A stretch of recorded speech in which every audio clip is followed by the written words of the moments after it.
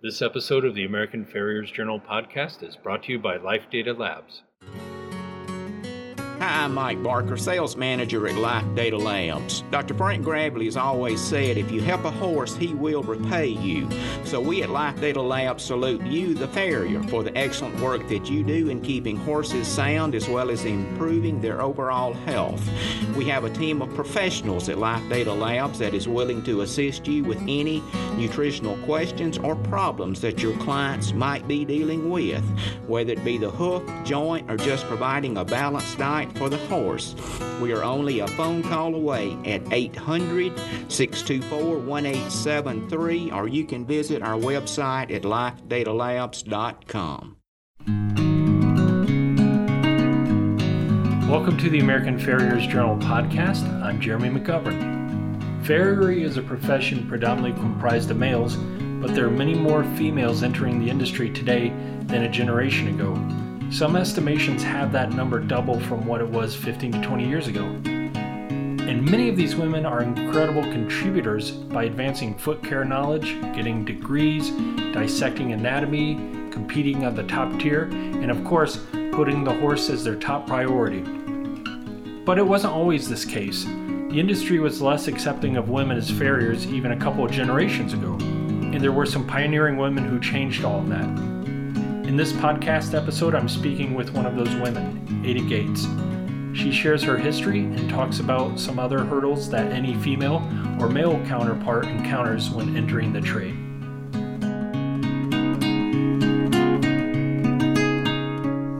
My story starts a long time ago. It all really happened by accident when I had sort of migrated out of New York and ended up in Colorado completely by accident. The car broke down. By the time I got it fixed, I thought, gee, this is kind of a fun place to live, so I stayed. Anyway, I got a horse. I couldn't find a horseshoer. And growing up in Long Island, near New York, the blacksmith was always the most important person that came to take care of my horse.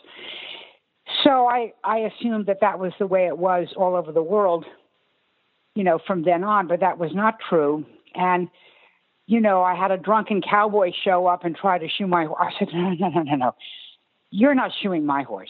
Anyway, I did get a very good horseshoer, but he said, I'm leaving to work on the tracks in Florida because I cannot make a living out here.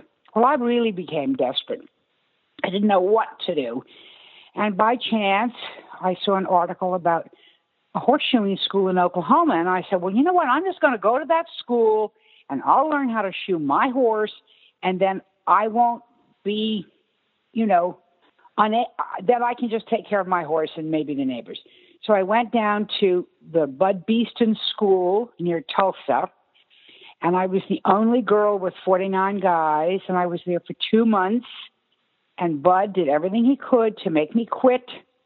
He picked on me and he made me do my shoes 2 and 3 times over when nobody else had to do that. Excuse me, I'm so sorry. And so when I got out, I really didn't know anything. And of course, I went back to Colorado. There was nobody to teach me anything. I just didn't know what to do. But I thought, well, I'm going to give this a try. I got nothing else to lose. I didn't want to go back to New York at that time. So I put my business card at a large animal clinic, a large vet clinic in western Colorado in a town called Montrose. And they gave it out to people that came in and they said, we don't know her. We don't know her work, but we do know she's been to school and she can hot shoe. And so I started getting phone calls from my business card at the vet clinic. This is 1971. There were no girls shoeing horses at the time. And I was the only girl, as I mentioned, in the school. But, you're in western Colorado. People are independent. They're sort of used to doing things themselves. So the first people that called me were housewives. Housewives who needed their pony done for their daughter or their son. And so eventually that worked into ranches and Western horses and Western race horses. And so that's how I got started. And it was a very happy time in my life. I was doing something that I was loving. I was finally found a career for myself, although that wasn't clear to me in the beginning. It was just every day was a new day and a new challenge. And I really loved it, and I was very happy. What was it that drew you to horseshoeing other than, the necessity of needing to shoe your horses? Well, I'd grown up on horses. I got my first pony when I was 4 years old, and I rode all my life. I fox hunted. I rode hunters and jumpers. I rode show horses in jumping classes. Horses were always a part of my life. And in New York, I had been an actress and a dancer, and I had spent many, many years dancing. I studied dancing at the University of Wisconsin to be a dance teacher. I had a lot of what we call underground leg muscles. I mean, I was very strong and very fit as a dancer. You're never fit for horseshoeing. But I think, and I also love the outdoors. I've been riding outside all my life. So having a physical life, being with horses, it just all seemed to fall into place. It was a happier environment for me than, being a travel agent in an office. What year did you move to California, and can you talk about how your career took off there? It was 1977, so I'd been in Colorado for 6 or 7 years. I wanted to move on and really have a full-time career and be high up and be as the best farrier I could be. And since there was nobody to study with where I was, I endeavored to move east so I could be back with all my family. I have a lot of family from Boston to Richmond. I come from a very large family, and I was homesick. So I went back east to gain apprenticeships and to establish a business somewhere on the East Coast. And that proved to be a gigantic failure. Everywhere I went, from Boston to Richmond, I knew all the horse people. I knew the heads of fox hunts. I knew the directors of racing at Belmont. And I went to all these people and I said, could you introduce me to your horseshoers and see if I can serve an apprenticeship? And so they did. And the horseshoers, just even in front of their patrons, the people that were paying them, said, are you kidding? You ride in my truck with me? Get out of here. You're not going to be with me. I'm not going to teach you anything. And I got that week after week after week, all down the East Coast. And I went back to Colorado. I was just devastated. I had finally found something that I wanted to do, and I wanted to do it on the East Coast in the bosom of my family with all my cousins and uncles and parents and siblings and everybody else, and I couldn't do it. So a girlfriend called up out of the blue in California. She said, why don't you come to California? I said, what? Well, California's a nice place to live if you're in Orange. I didn't want to go to California. That was even further away from New York. I didn't have a choice. So I packed up my gear and my 2 dogs, and I had a horse, but I had sold her, so I didn't have any horse. And I came to California, and I was terrified. Now I was really coming into the big time, and was anybody ever going to help me learn how to be a really proper farrier? So I start working at the Flint Ridge Riding Club. I had a letter of introduction. I had shod horses for some people in the Arizona, New Mexico, Colorado corridor, and they had lived in California, and they sent a letter on ahead to the Flint Ridge Riding Club and said, this girl has shod our horses for some time. She's very good. We'd like you to, if you need a horseshoer, we highly recommend her. So I used to go to the Flint Ridge Riding Club every day. I live not too far away. And I'd say, do you have a shoe off? Can I put a shoe on for you? Now, they had plenty of horseshoers there. There was no room for me. And nobody was waiting for a girl to come and shoe their horse. But I just kept going there every day, Jeremy. And I'd say, got a shoe off? Can I put a shoe on for you?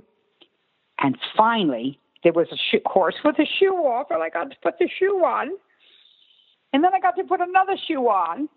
And then it turned out that there was a couple of the rent horses, a couple of the horses that they give lessons on, that they needed to have shod, and their regular guy just wasn't there, or he couldn't get to them or something.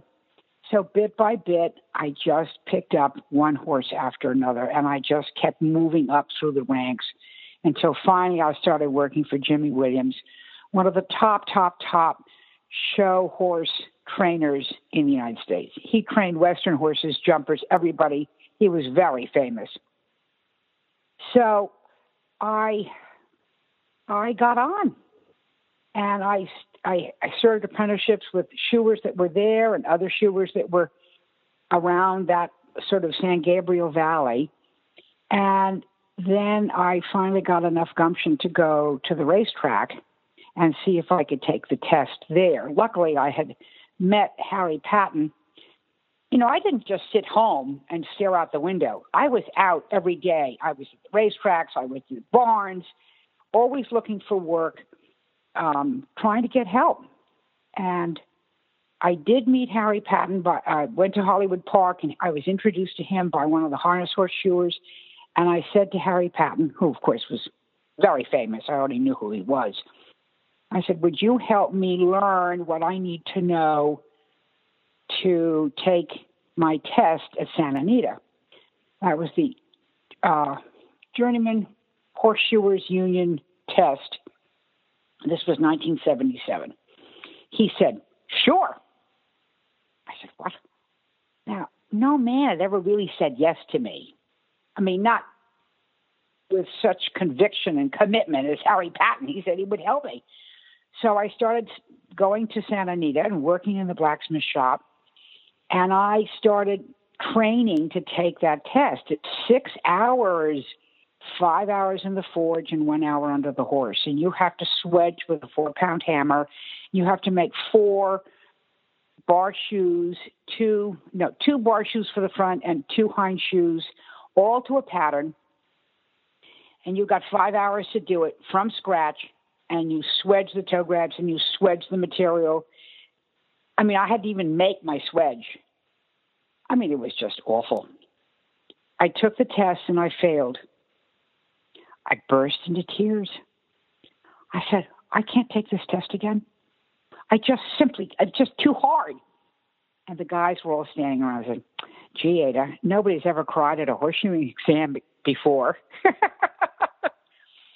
So I went and practiced some more and practiced. 5 hours a day I practiced. Blacksmithing was hard for me.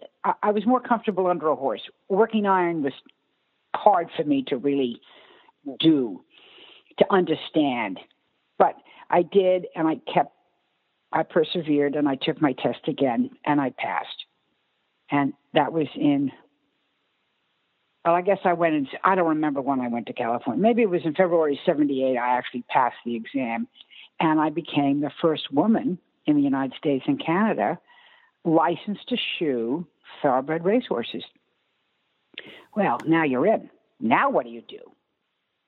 You've got 3,000 horses at Santa Anita, or maybe 2,500 horses at Santa Anita, and a whole bunch of stables, and all men trainers. Who's going to hire me? So, and I didn't want to go in. I couldn't go in under Harry's wing. I didn't think that looked seemly or appropriate. But when I went in, because the guys there were really, really nice guys. They were not ugly and hostile. And if they had some extra horses that they couldn't get to, hey, would you go shoe the blah, blah, blah. Or they'd give me their ponies. A pony is actually a large horse, but it's the large horse that takes the racehorse to the racetrack and out to the starting gate. They call that being a pony because you're ponying the horse. So I did a lot of ponies. Anyway, Harry taught me how to fix hitting horses. When racehorses run, they're 45 miles an hour. It's possible for them, for their front feet to come back inside the hind feet at full gallop and hit the hind. the left front can hit the left hind, down low, up a little bit, or up high inside the hock. And when a horse starts hitting, he stops running. Well, trainers are in the business of winning, and I got a reputation for fixing hitting horses. Harry trained me. He gave me the eyes and taught me how to fix a hitting horse. And so because I could do that, I got hired. And when you go into a barn in those days, if you did one horse, you did the whole barn. You didn't have 2 or 3 horseshoers in a barn. And that's really still true today. One barn, one trainer, one horseshoer. So that's how I got work. Harry gave me eyes. I learned how to fix hitting horses, and that's how I got work. And I went on, Jeremy, for the next, I shot horses for 36 years. I would say the bulk of that was 100 jumpers and then, of course, the racehorses. And I had a career beyond my wildest dreams. I shod some of the greatest racehorses that ever set foot on a racetrack. Wild Again, Miesque, Chinook Pass, lots of names that other people might not know, horses not quite so famous, but they won Breeders' Cup. They broke world track records. They broke track records. Or they just ran. Every horse was important to me, and all I cared about was shoeing him properly to run to his potential. And I always felt as if I was a servant to the horse. I was just there to be a servant to the horse. And it worked. It was fine. It was wonderful. The money flowed, the work flowed, and I wouldn't trade my career for anything in the world. It was just great. You know, it's interesting to talk about the adversity you faced because of being a woman. And I think, you know, clearly from what you're saying, developing a reputation as someone who could fix the horse, I guess, would then override the mind of the trainers. But you faced a lot of adversity and just kept going at it, you know, maybe other than crying at the first time you didn't pass the test. But do you think things have gotten easier for women farriers today? Well, I think women farriers today have a much more equal footing than I may have had in those days. There are many, many, many really, really, really good women farriers today. I mean, top. They're shoeing top horses. They're going in competitions and they're winning championships. You have to take your hat off to those women, but they're not doing anything differently than a man would. And I think that, you know, I don't know because I'm not shoeing today, so I don't know. I certainly feel, well, I'm in California where, you know, it's very equal opportunity out here. Maybe if I was in Illinois or Massachusetts or Louisiana or Kentucky, women might not be as well accepted. I don't know. I can't answer that. I just think, yeah, go ahead, Jeremy. Were there aspects of being a woman that helped you at all during that time? You know, whether working with horses or... I don't know that I can answer that either. A lot of people say, oh, women are better with horses than men. Phony baloney. A horse senses your adrenaline. And if your adrenaline is up, their adrenaline is up, and there's not going to be a lot of good relationship going on. I don't think women are any more kind or gentle than men. I think it's a personality, and I think it's one's own persona. I don't think I had an advantage as a woman, and I think in the end I wasn't disadvantaged as a woman. I think I'm at the point now, I'm out in the industry, or I'm out working with other farriers, or I'm teaching somebody how to measure a foot and trim a horse, you know, in a balanced, you know, to have a balanced foot. I don't have a gender anymore. You know, we're just talking work. We're just talking the craft and the trade. And I just don't sense any differentiation at all. I did in the beginning. I was very keenly aware of being discriminated against. But I just don't see that as being as wildly true today. Yeah, I think things have changed, and I'm sure there's still some level of chauvinism out there among trainers or owners or fellow farriers, but it seems that things have progressed a long way to where it is I guess it's a career based on merit, and women who are excelling in it, who invest the time in continuing education and so on, are viewed equal to their peers, and maybe that wasn't the case back then. I think you said that very, very well, very eloquently and very truthfully, and I think that was true. Well, there were no women doing any work. There was just me. So there was not any kind of sense of women doing equal work, because there weren't any. But there are now. Yeah. But I think anybody starting out, Jeremy, they're going to be filled with fears. How am I going to get work? How am I going to get started? Am I good enough? And sometimes I think women can be honest with themselves and maybe less puffed up about being good. I think sometimes men hide sometimes their fears and their anxieties because they don't want other people to think that they're kind of a wimp or something. But we all have the same fears. And whether they're expressed or not, I don't know. But I think we all have the same fears. And it's a great business. You've got to have the drive to be good. If you don't have the drive to be good, if you don't go out there with the attitude that you're there to serve the horse and be of service to that horse, well, then shame on you. If you're out there just to make a lot of money and, slam bang, do a horse every 30 minutes, whether it's a racetrack or 45 minutes on the outside, I can't respect that. I find horseshoers are hardworking, compassionate people, and I've shod horses in all parts of the country, and I recently was in Panama and shod horses with the racehorse shoers in Panama. And I've been in Italy and shod horses with some of the top men who do Olympic jumpers in Italy. And they're all the same. They're great. They work hard and they really do the best they can for the horse.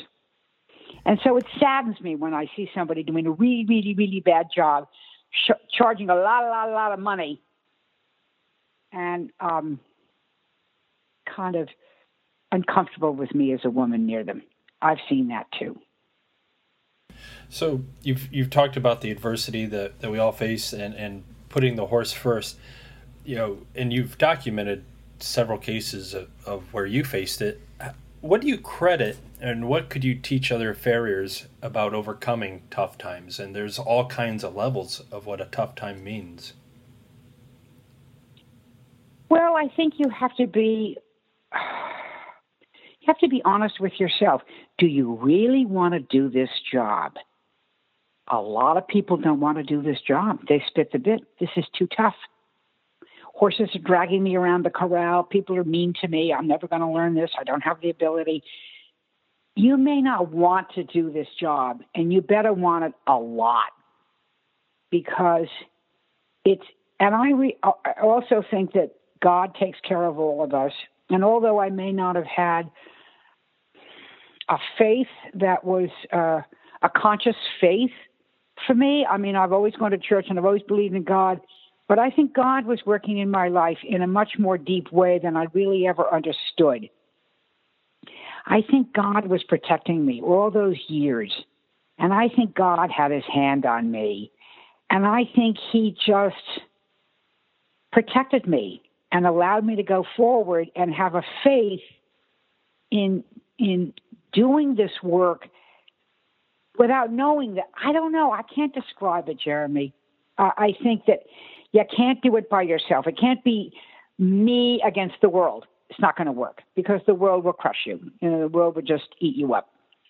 Did you prefer shoeing track horses versus sport horses or another breeder discipline? I did a lot of work for many, many years on horses on what we call the outside. Reining horses, Western horses, cow horses, hunter jumpers. I did that for almost half my career.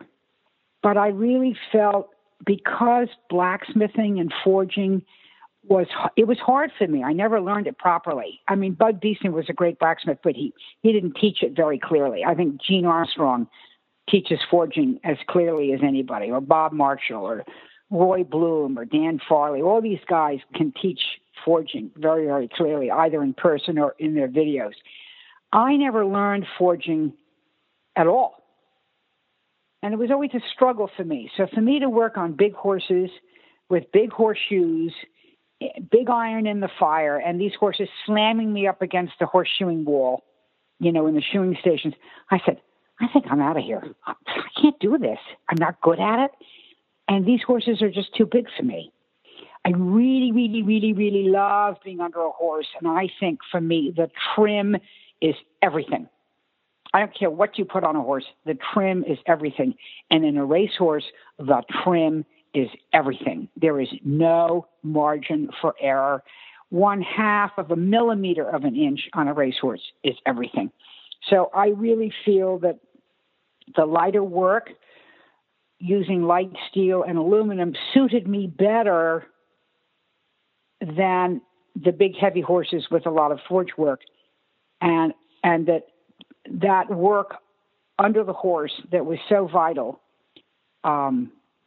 just suited me better. So I would say that my career at the racetrack was more fulfilling to me and more productive than it was on the outside. Of those important lessons that Harry taught you, and more specifically on helping the horses that were hitting themselves, what are some of those points that you could share with the listeners? I used to watch Harry shoe horses, and he was brilliant. And every once in a while, he would take, what do you call that, spring divider thing? He'd take that out of his shoeing box, and he'd scribe a circle around a horse's foot. And his son, Troy, was watching him one day, and he said, Dad, what are you doing that for? Marking that foot like that. He said, oh, that's for when I can't trust my eye.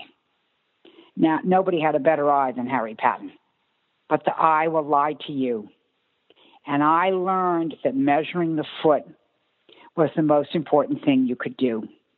And so over the years, I developed through watching other people and looking at other measuring devices, developed a tool. I call it the Patton Hoof Ruler. And I can measure a foot and see how far out of balance it is before it's trimmed. And then I can trim the toe, put the measure on the toe, get the number at the toe, and then equal that measure at the heel, by marking it, and then trimming that heel to the mark. So I have 50% of the mass of the hoof in front of center and 50% of the mass of the hoof behind center. And it's marked, it's measurable, and it's numbers, and numbers don't lie. And I have had so much success in helping horses by measuring the foot, getting my eye completely out of it. The eye will totally lie to you. And forget sighting down a foot. You got a crooked pastern and you got one bulb looking higher than the other. You just get so lost you don't know where you are.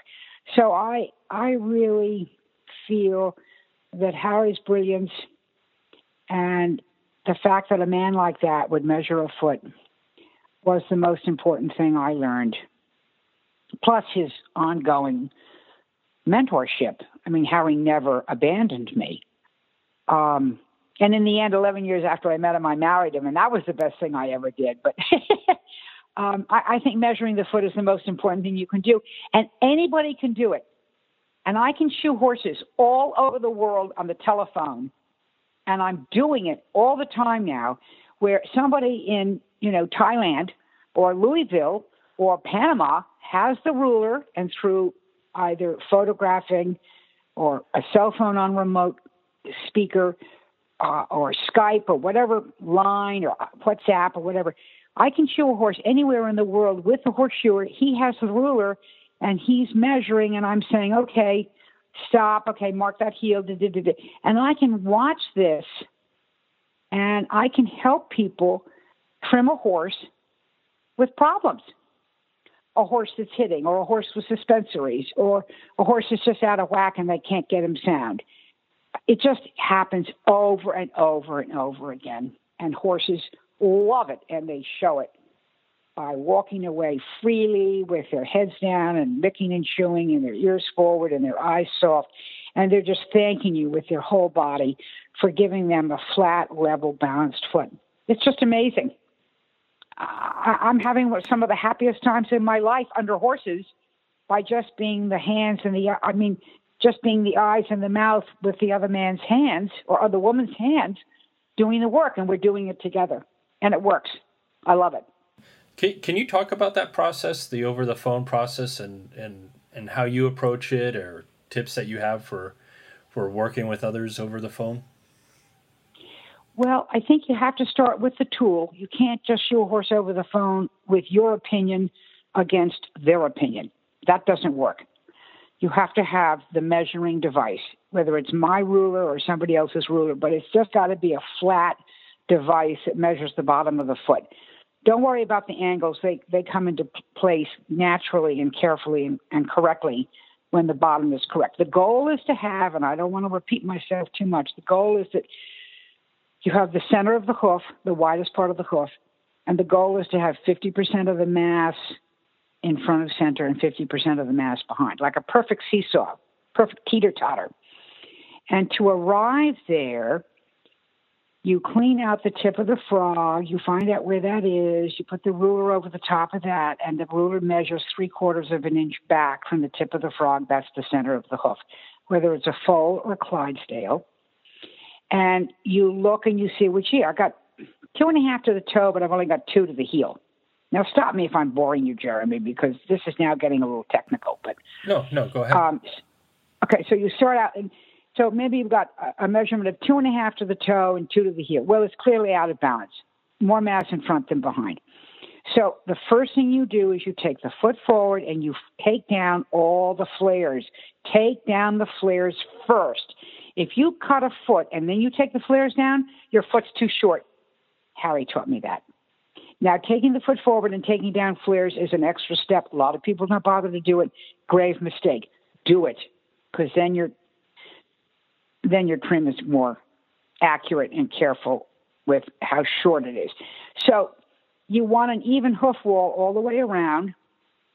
So you take down your flares, toe flares, front quarters, one side thicker than the other. You want an even hoof wall. You bring your foot back under your knee, between your knees, and you trim your toe where you want it to be. You cleaned out your sole. Your frog is clean. Trim out your sole. Trim your toe where you want it to be. Now, the minute you trim that toe, the wall thickens. So now you got to take your rasp just at 90 degrees and pull that wall back till it's the same width as the rest of the wall. And you put your ruler on there and you say, okay, now what is this? Oh, 2 1/4. Okay, holding the ruler in place. See, there's measurements at both ends of this ruler. And you hold the ruler in place, over the tip of the frog, measuring, 3/4 of an inch back. You hold that in place. It says 2 1/4 at the toe. Now you take your magic marker and you mark 2 1/4 at the heel. 99.9% of the time, it will be at the widest part of the frog. So then you go to one heel, you mark them both sides. So then you trim one heel, and you trim, and trim down to meet the toe. Then you go to the other heel, and you trim to that mark, and you trim down, and you meet the toe. Then you take your rasp, and you just smooth off the bottom of the foot, and now you have a perfectly flat, level 50-50 foot. Now, when you do that and you put that foot down, look at the horse. Watch him. Don't look at his foot. Look at his head, his ears, his eyes. Sometimes they'll let out a huge gush of air. They've been like holding their breath because they've been so uncomfortable. And they stand down on that foot and they go, whoo, and their heads drop, ears go forward, eyes soften, and they start licking and chewing. Well, that's all their ways to express to you they're very, very comfortable, very happy. It's their way of saying yes. Then you do the other thing you do the exact same thing on the other foot, and now walk him. You know, if it's soft ground, you can walk him in sort of soft, flat ground, and watch him. His stride is longer, his head is down, his whole body is sort of undulating and waving. He's really, really free and moving freely. You do the same thing on the hind. You take off the flares, you measure, you cut the toe, mark the heels, cut the heels, one heel to the toe, one heel to the toe. Don't start at the heel no, forget that. That's all gone. Out. Throw it away. If you just do this over and over and over again, it's so simple, Jeremy. It's so simple. And what happens is you get a perfect angle coming down through the pastern and through the capsule of the hoof. You get that perfect, wonderful, beautiful straight line from the pastern, the same angle down through the pastern, down through the hoof. And that's what you want. You don't want broken back or broken forward. You want that straight line. And you just automatically get it. You can throw the hoof angle away, too, unless you're a harness horseshoer or a gated horseshoer. And then you're doing formulaic shoeing. But your trim should always be the same, no matter who you're doing. Expanding on your experiences about shoeing over the phone and all of the outreach efforts you've done, you have this really great story about working with Panamanian shoers. Please tell us some more about that. Well, the whole thing was very interesting, Jeremy. I'm just chugging along, and I get a note on my desk that says, Ada, call Dr. So-and-so. He has a lame horse. So I call this number. It's a doctor, a surgeon in North Carolina who is from Panama, and he has a racehorse in Panama. And he's telling me on the phone that his horse is lame and he needs these special shoes that the veterinarian prescribed, but he can't find them anywhere. He's been all over the internet. He can't find them. So he said he called Santa Anita. Now, he's in North Carolina, and he calls Santa Anita. And he gets somebody, I don't know who he gets, and they said, oh, you need a special shoe? Oh, well, there's only one person you need to talk to, and that's Ada Gates, and her number is. I mean, please. I mean, he didn't call Belmont. But anyway, so he calls me, we talk, and he tells me that he wants a wedge shoe for a horse that has suspensories. And, of course, I'm screaming, oh, my God, it's the worst shoe you can put on a horse with suspensories is a wedge shoe. It's a racehorse. But I didn't say that to him because I didn't want to just shut him out the first thing, you know. So, well, listen, why don't you send me some photographs of the horse? Just email them to me, and we can talk. So he sends me emails of the horse, the feet, the legs, and everything. The poor horse is a mess.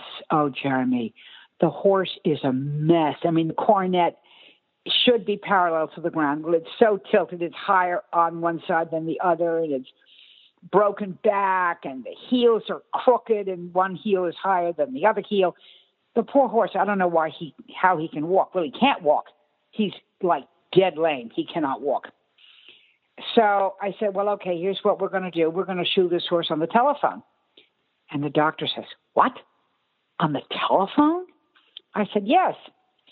I said, you're going to Panama in a couple of weeks, right? He said, yes, I'm going to Panama. And I said, well, I'm going to send you this ruler. It's got a little kit and has a video, a DVD, and the ruler and the little marker and an article. And you just get this and take it to Panama and, look at the DVD and everything and give this to your horseshoer.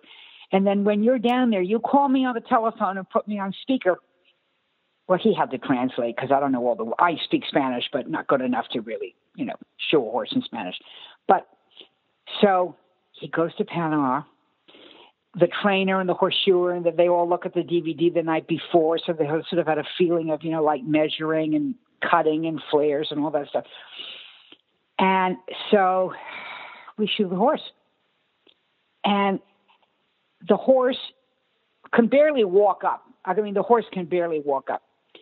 So we shoe the first foot, which is the most lame of the 4 feet. And they put the foot down. And everything that I said earlier, the head dropping, the eyes softening, the ears going forward, the licking and the chewing, the gush of air out of the stomach, that's exactly what this horse did. And when they put the foot down, there's complete silence. Up until then, there's been a lot of chattering and people talking, and there's 5 people around this horse, and everybody's watching. And they put the foot down, and there is dead silence on the phone. And then all of a sudden, everybody starts yelling.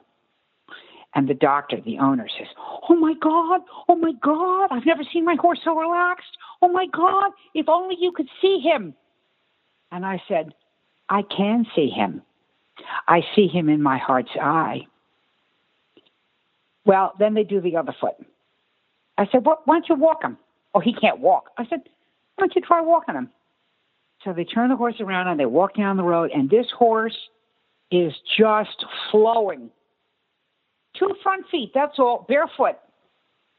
Just so happy. Not lame. So we finished the front, put some shoes on. We do the hind, put some shoes on. Now this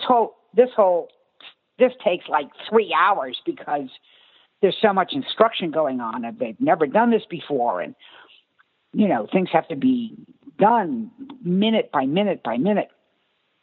So I said, look, just hand walk this horse for maybe 2 weeks. Just hand walk him. He's desperately lame from his suspensories.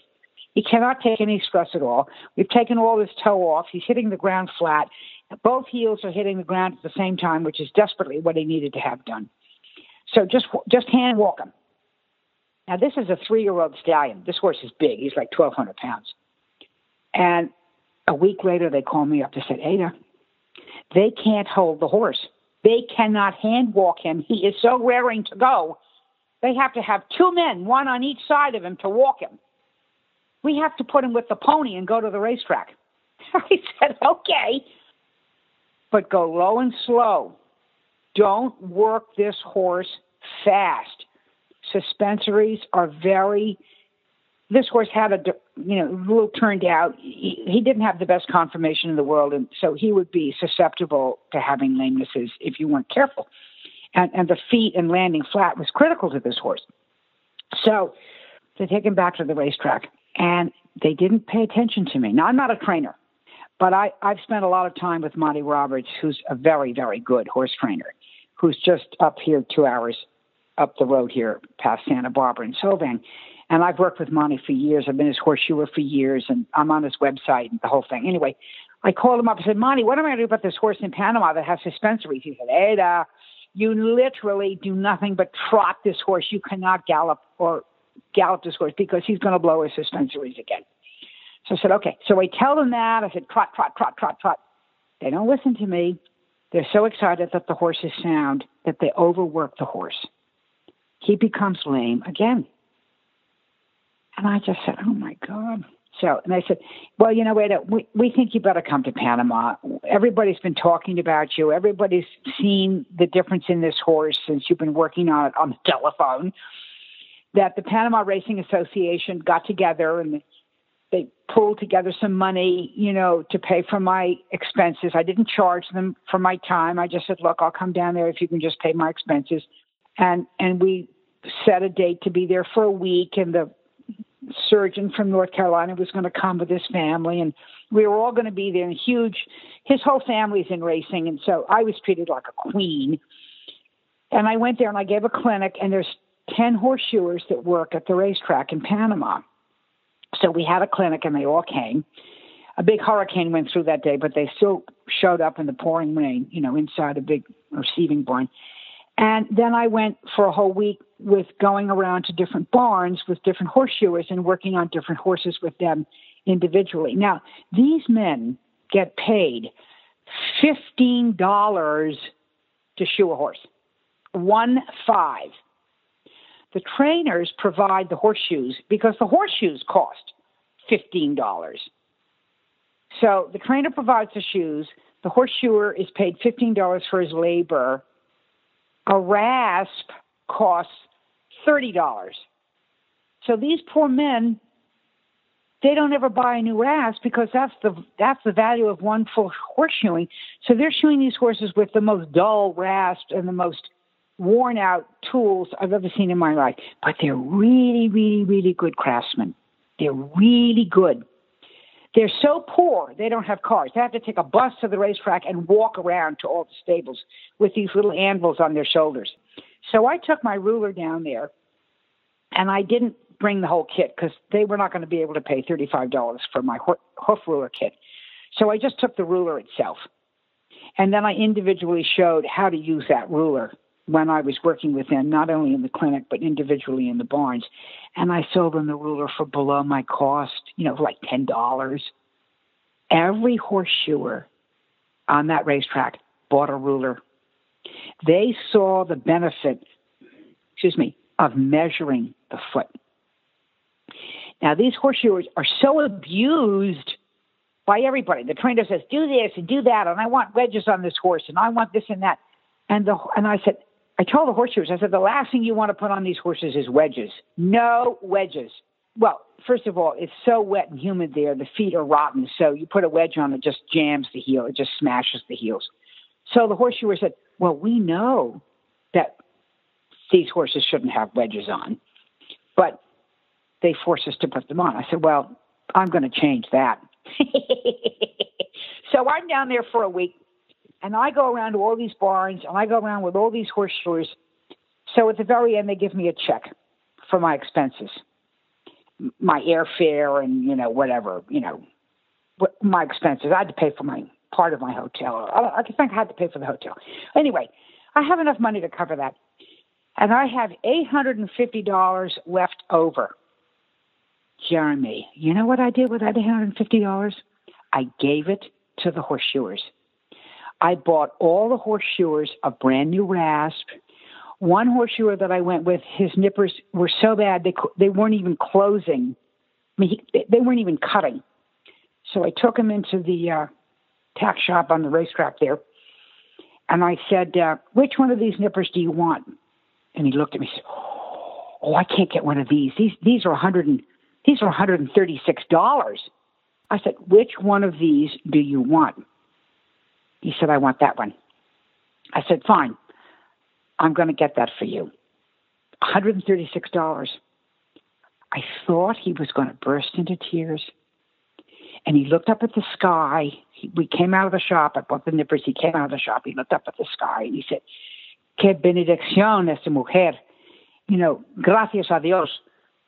He was thanking God for the beneficence of this woman who had come from America to teach him and to give him this generous gift. He was so grateful. So all the horseshoers, they all got new rasps. I paid them to hold horses. The $850 went right out to the horseshoers. They were so grateful. Then I come home and I write a report to the Racing Association and to the top veterinarian who I met there, Dr. Castillo, wonderful man. And everything is pretty primitive. It's pretty primitive there. And my first report was pretty hard-edged because I was so on the side of the horseshoers and so against the abuse that they were receiving at the hands of everybody else, not even being paid well. But on top of that, the horses were so ill-behaved. They were lip-chained and eared and just, forced into shoeing, and they were rearing up. And the poor horseshoers, they couldn't do a job because the horses were so badly behaved because their training was so fuerte, so strong. I mean, it was not, I don't know. They love horses, but there was no training going on. Anyway, so I rewrote the report and I sent it down there, and I suggested that they do a lot of things that didn't cost them any money, like keep the stalls clean, do the minimum of hoof care, which means because it's so humid there, thrush is rampant. The feet are so rotten you can't keep a shoe on. And I said, absolutely get rid of these wedges. Absolutely, no. And I told them what kind of shoes to use, XLT in front, XT toe in front, regular toe behind. No blocks, no stickers, no nothing, just plain. So I don't know how that report was received, but it was a kind report. It was polite, respectful to them because they're worthy of respect, all these people that run the racing there. I mean, they're very, high up, good people. And the horseshoers, all they needed was a little touch-up. They were already there. They just needed to kind of know where to put the heels. That's all, just to measure and put the heels a little bit in a different place. And so my connection in North Carolina has been back to Panama, of course, a couple of times. And he said on his last trip, I think, 4 months out, he said, Ada, you're not going to believe this. The difference in the shoeing is huge. I can see the difference. I don't see the wedges anymore, or I see much, much less of them. I see heels in the right place. I see horses walking comfortably with a wonderful wave in their bodies. He said that the horseshoers were so grateful and have come up to him and said, can you get the Senora to come back? It's so cute. I mean, they want me to go back, but I'm not going to go back until somebody like Monty Roberts. They got to get Monty Roberts down there and build a round pen and get these horses trained. It doesn't take much to train the horse, but, Monty can do it in about 10 minutes, but they need to have somebody there to teach that because I can't work on these horses.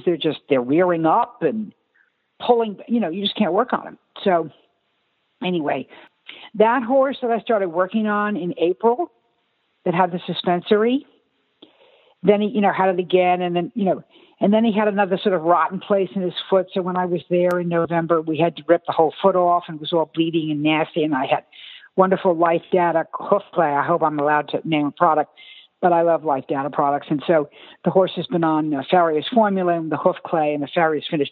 Well, the foot was like fantastic in 4 days. It was like completely not bleeding and healing and strong. To make a long story longer, that horse, the other thing, it wouldn't go in the starting gate. Would not go in the starting gate. So, I've been trained by Monty, using the dually halter and, positive and negative consequences for the horse's behavior. It's all very gentle and the horse kind of teaches himself what's the right thing to do. I said, you got to get this horse. You can't send this horse to the race without getting him into the starting gate in a comfortable way. So I gave him some pointers, pony the horse to the gate and just walk around the gate. And he's going to be all nervous. And when he starts to calm down, then walk away. Walk away. Don't push this horse into that gate. That's all he's ever had, is to be forced with fear and anxiety into this gate. Just walk him around. When he calms down, walk away. And I said, do this a lot. Do this for months, for weeks and months. Do this. They did. So the week before the horse was to race, I said, have you put the horse in the starting gate yet? No. I said, what are you waiting for, Christmas? So I said, you got to get that horse in the starting gate. You cannot wait until the day of the race or you're going to leave it all in the gate. He will be just full of anxiety and nerves, and he's too big. You can't force him in. He's 1,200 pounds. So they finally took him up to the gate a few days. They had the dually halter, and you have to go to MontyRoberts.com and find out about how that all works. But it's just part of training. And so they put the horse in the gate, and he stood there. And so then came the day of the race, which was the day before yesterday, Jeremy. It was Friday, March 31st. The horse had not raced for a year because of all these illnesses and the thing, and I don't know what all. So he goes they take him, they load him early because they know he's had a history of being bad. They load him early into the gate. He's like number 8 on the outside. He goes in first. He walks right in, and they close the gate. He just stands there. The other horses are put in the gate. They're standing there, and there's one horse who will not go in the starting gate. And they ear him and lip chain him and push him and shove him. They're doing this for like 5 minutes. And they just shove this horse into the gate. All the other horses have been standing in the gate for like 5 minutes. Our horse, standing there, never moved. Never moved. The gate opens, and our horse, hasn't raced in a year, on the outside, goes up a little bit. The jockey puts him closer into the front, and, not so wide. Another horse that was sort of a co-favorite to our horse, hooks up with them. It's a 2-horse race. The rest of the field is sort of left in the dust. And it's our horse and this other horse. And they're just like neck and neck the whole way. And they get to the top of the turn. And do you remember in the movie in Seabiscuit when Red tells George Wolfe, Red's been injured and George Wolfe has to ride Seabiscuit for him in the match race with War Admiral. And he says, don't get in front of him. Let the other horse come up and get to him. And then let Seabiscuit look him eye in the eye. And that's all he needs. And the other horse is toast. And that's exactly what happened to our horse. The other horse came up to him, and our horse looked him in the eye. He dropped his head. He went killer. And he pulls away, and he comes around, and he's pulling away in the stretch, and he wins the race, Jeremy, by like 5 lengths. I don't know anything about lengths, but the other horse died. The horse died of a broken heart, the other one. So there's the joy and the power and the wonder of God's athlete. Horses are God's athletes. And here is this horse who was so remedial, lame, wouldn't go in the starting gate. He was always fat as butter. You couldn't get him thin. Winning the race. Now, isn't that the greatest thing in the world? And it was because of Monty Roberts. If Monty hadn't taught me what to tell them about this horse is too smart and too sensitive. You cannot push this horse. He's a big, strapping red stallion. He's beautifully bred. I don't know the names of the sires and the dams, but very famous pedigree. It was just wonderful. Well, Panama thinks I walk on water. No, not me. The horse. All I did was help him get his legs under him. But it was Monty's, training points, take him to the gate, don't push him, walk away. Let him calm down, walk away. Oh, well, the gate is not this big, fierce monster that I thought it was, and they're not pushing me. And I just kept telling them, do this, do that, do this, do that. And I'm no trainer, but, it's just the horse responded. He's one tough hombre. I mean, this horse, I was terrified of him. I mean, I'd take him out of the stall with a dually on. He'd be on his hind legs, walking on his hind legs with his front legs like clawing the air. Oh, terrifying. But he's on his way, Jeremy. He's on his way. This horse is on his way. That's shoeing a horse on a telephone, Jeremy. That's shoeing a horse on a telephone. Thanks for sharing that story, Ada. And I should mention that this story was written about in 2016 for National Farriers Week. And to see some of the pictures about what Ada has talked about, go to AmericanFarriers.com/Panama. We've linked to it there, and it gives a little bit more detail on the story. And as I said, you can see some images. Let me switch gears on you, Ada. How have you seen the track life change over the years? I think it's good. Mind you, the same men that I came in with in 1977 are still there shoeing. I mean, they are iron men. and they're still working. I'm not, but they are. I think it's still good. You've got good trainers. You've got trainers that are doing poorly, but I think there's less and less room.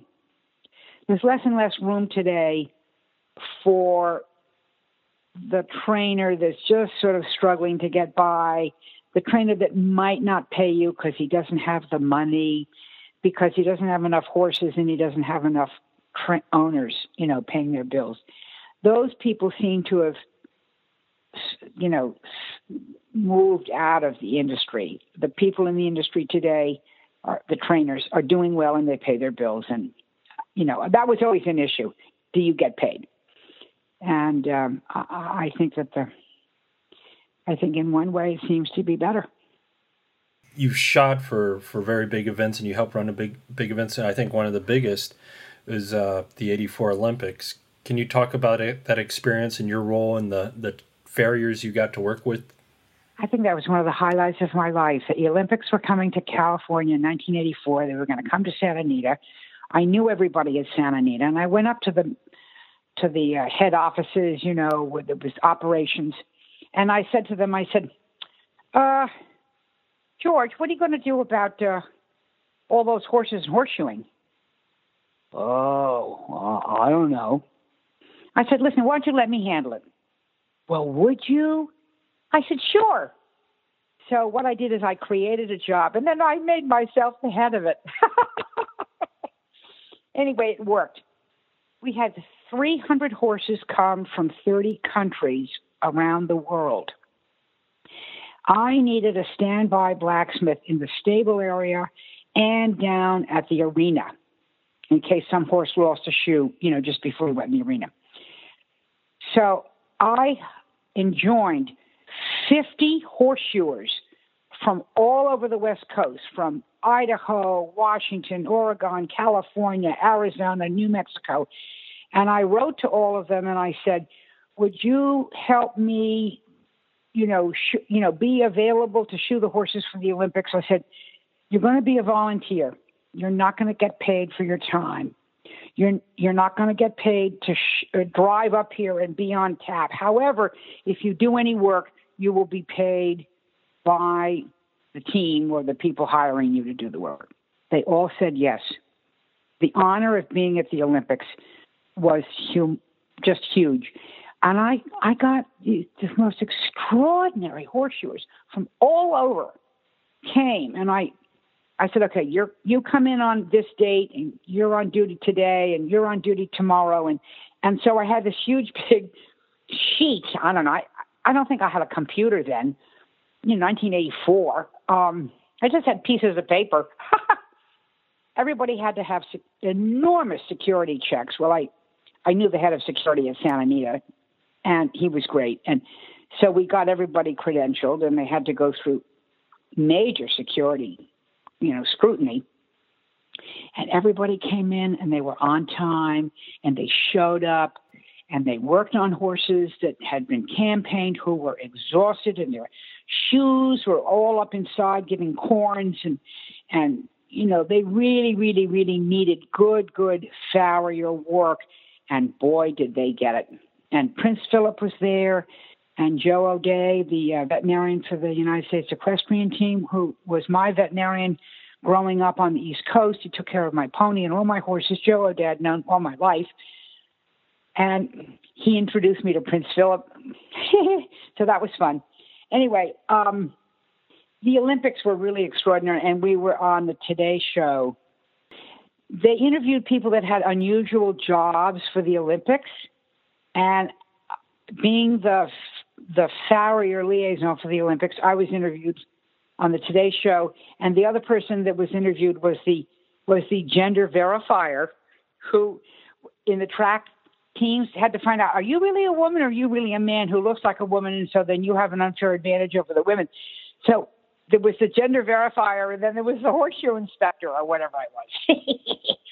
So that was great. And I got to meet the French horseshoers. And then the third world countries would send horses and a farrier, and the farrier would arrive with an iron railroad tire, the railroad track. and an old heavy hammer, and he was shaping the shoes on a railroad track. Didn't have an anvil. You had that, and then you had, the top French farrier, or the I can't remember the name of the guy that was the farrier for the team at the time, but he was out there. So you had a wide range of farrier work going on, but a lot of teams came without a farrier, and that's when the people that were my volunteers stepped in and took care of them. You mentioned the Today Show, and of course another famous clip of you was from the David Letterman show. You've always been kind of an ambassador for the industry. Why has that been important for you? I might be a little bit of a lightning rod because being a girl, you're sort of a little weird. So people looking for, stories, might glom onto that. I don't seek it. It sort of seems to come to me. I mean, I didn't call up Letterman. They called me. I didn't call up Time Magazine. They called me. People Magazine, they called me. I mean, all the press I've ever had was somebody calling me, which was nice. I mean, it's great. It doesn't get you work. I'll tell you that right now. It does not get you any more work. It gives you a little bit of infamy, but if at the same time you can do some goodwill, that's okay. And if at the same time people see on, public media that, gee, horseshoeing? I never thought of horseshoeing. Do they still do that? So I don't know. It's just sort of was part of the life. And now you're in your role with the supply shop. What would you like farriers to know about their supply shop? I think it's important to support your supply shop. I think it's important to be loyal. And I think it's important to not complain too much if there's a difference in price, of 50 cents or 25 cents or 10 cents or even $1. Well, I can get it cheaper elsewhere. If you continue to supposedly get it cheaper elsewhere, like online or whatever, or from somebody selling supplies out of the back of his truck, at some point, that supply store won't be able to stay in business because you're not supporting them. You're not giving them your business. They're there to serve you, and it's a very cooperative venture. The supplier spends an awful lot of money putting inventory on a floor at the risk of selling it or not selling it. So that supplier has put the money out and may have 6 figures of money tied up on those shelves, and he's not running a museum. That product needs to move, and it needs to move at a reasonable price so the supplier can pay his staff, his rent, his workers' comp, his utilities, maintenance, insurance. He's running a business, and he's doing it on a very, very thin dime. I'll tell you, there's not a lot of prosperity in the horseshoe supply store. And it means being there all day, every day. 8 a.m. to 4 p.m. or 7 a.m. to 5 p.m. or whatever. And I just would want the horseshoer to appreciate that effort to be there for the horseshoer, because if that horseshoer doesn't have supplies, he can't go out and shoe a horse. So I'm very appreciative of the clients that have been loyal to us over the years and who shop with us, who, like all the airlines say, you have a choice in flying, and we're glad that you're flying with us. But I mean, we're grateful to our clients, and I just would hope that the clients would appreciate the store and the good service that they are there to give, and appreciate the privilege of being of service to the shore. I'm all for supporting supply stores. What are some ways, or what is a way that farriers may not realize that their supply store can help them, or are there ways that you see that? Well, I think a supply store that's involved in the industry is, one, sponsoring events, is receiving information about events coming up, local clinics, new products that are on the market. Not every horseshoer goes to the national events where there's a large marketplace where the horseshoer can see what are the new products. Most suppliers go to these big events and they see what those products are and they bring home samples, or those manufacturers are sending samples in with written material about them. And so the horseshoer gets the benefit of almost worldwide knowledge through his supplier. Otherwise, he's just working in a little vacuum. He's left his house in the morning, he shoes horses all day, comes home, watches Jeopardy, and goes to bed. He's not, unless he's on the internet like crazy, but the internet, he can't touch and feel things. When he goes to the supply house, he can pick up a sample. He can get a set of shoes or a package of nails and go try them out and see if he likes them. And maybe that product is better than the one he's been using. So I see the supply house as a great funnel and channel of education. Looking back over your career, do you have any regrets? Not a one. Oh, well, maybe being in business with the wrong people, but basically not a one. Why do you think that is? Because I loved what I was doing. And I had a passion for it. And I had a drive to do it. And I don't have any regrets about that. I don't think I've been a very successful store owner. I've made mistakes. Made mistakes in partnerships, made mistakes in, who I've hired to work at the store. I've made mistakes. That was really Harry's business. It wasn't really my business. But when he died, I inherited it. Harry died in 2000. And so I've been running the business ever since. And actually, we're doing very, very, very well. We had some really tough years there. We had a lot of losses, a lot of mistakes. But that's different now. Our business is up 40% the last 2 years, Jeremy. We have great relationships with our clients, with our suppliers. I think we've turned a corner. I have great staff that have been with me, one 10 years, the other 7, 8 years. I have 3 people that work with me, and they're terrific. And I couldn't do the work without them. And they really work hard, and they're very committed. And I'm very proud of them. It's a pleasure to go to work and be with them. It's a pleasure to run a store today. I had some tough times, but I really am enjoying it now.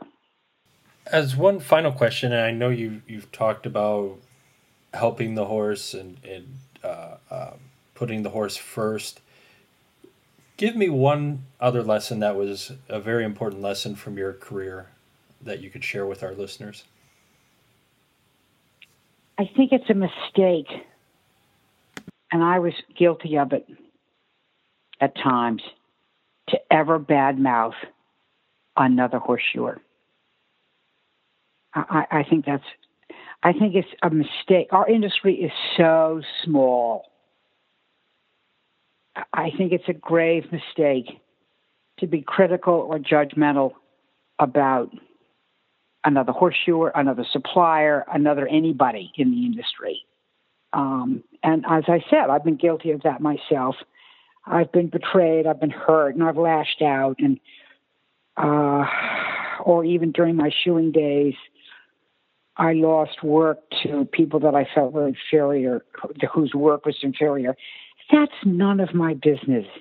None of that is, not any of that is my business. My business is just to do the best job I can do and to be of service. And I think that getting down into anger and resentment and criticisms and verbal judgments is a grave mistake. And I would offer that that doesn't get you anywhere. And if you're doing it, just to stop doing it. Is it mainly, I mean, you never want any bad communication, I get that, but do you think some farriers aren't aware that they might be knocking someone else? I think it's just sort of a habit. Maybe it's a habit of gossiping. Maybe it's a habit of if I kind of knock this person down, makes me kind of look better or I feel better. I think just the opposite is true. I think they are diminished. And maybe they're not aware. It's easy to be not aware. It just could be a habit. But I think it's something to be aware of and to think about and to stop doing. Just be aware of it and stop doing it. I want to thank you for the time that you spent with us and sharing your career with us. Jeremy, it was all my pleasure. It's an honor and a privilege to speak with you. And I say hello to anybody who's listening, and I hope you have a great day and a great time and a great career. Go for it.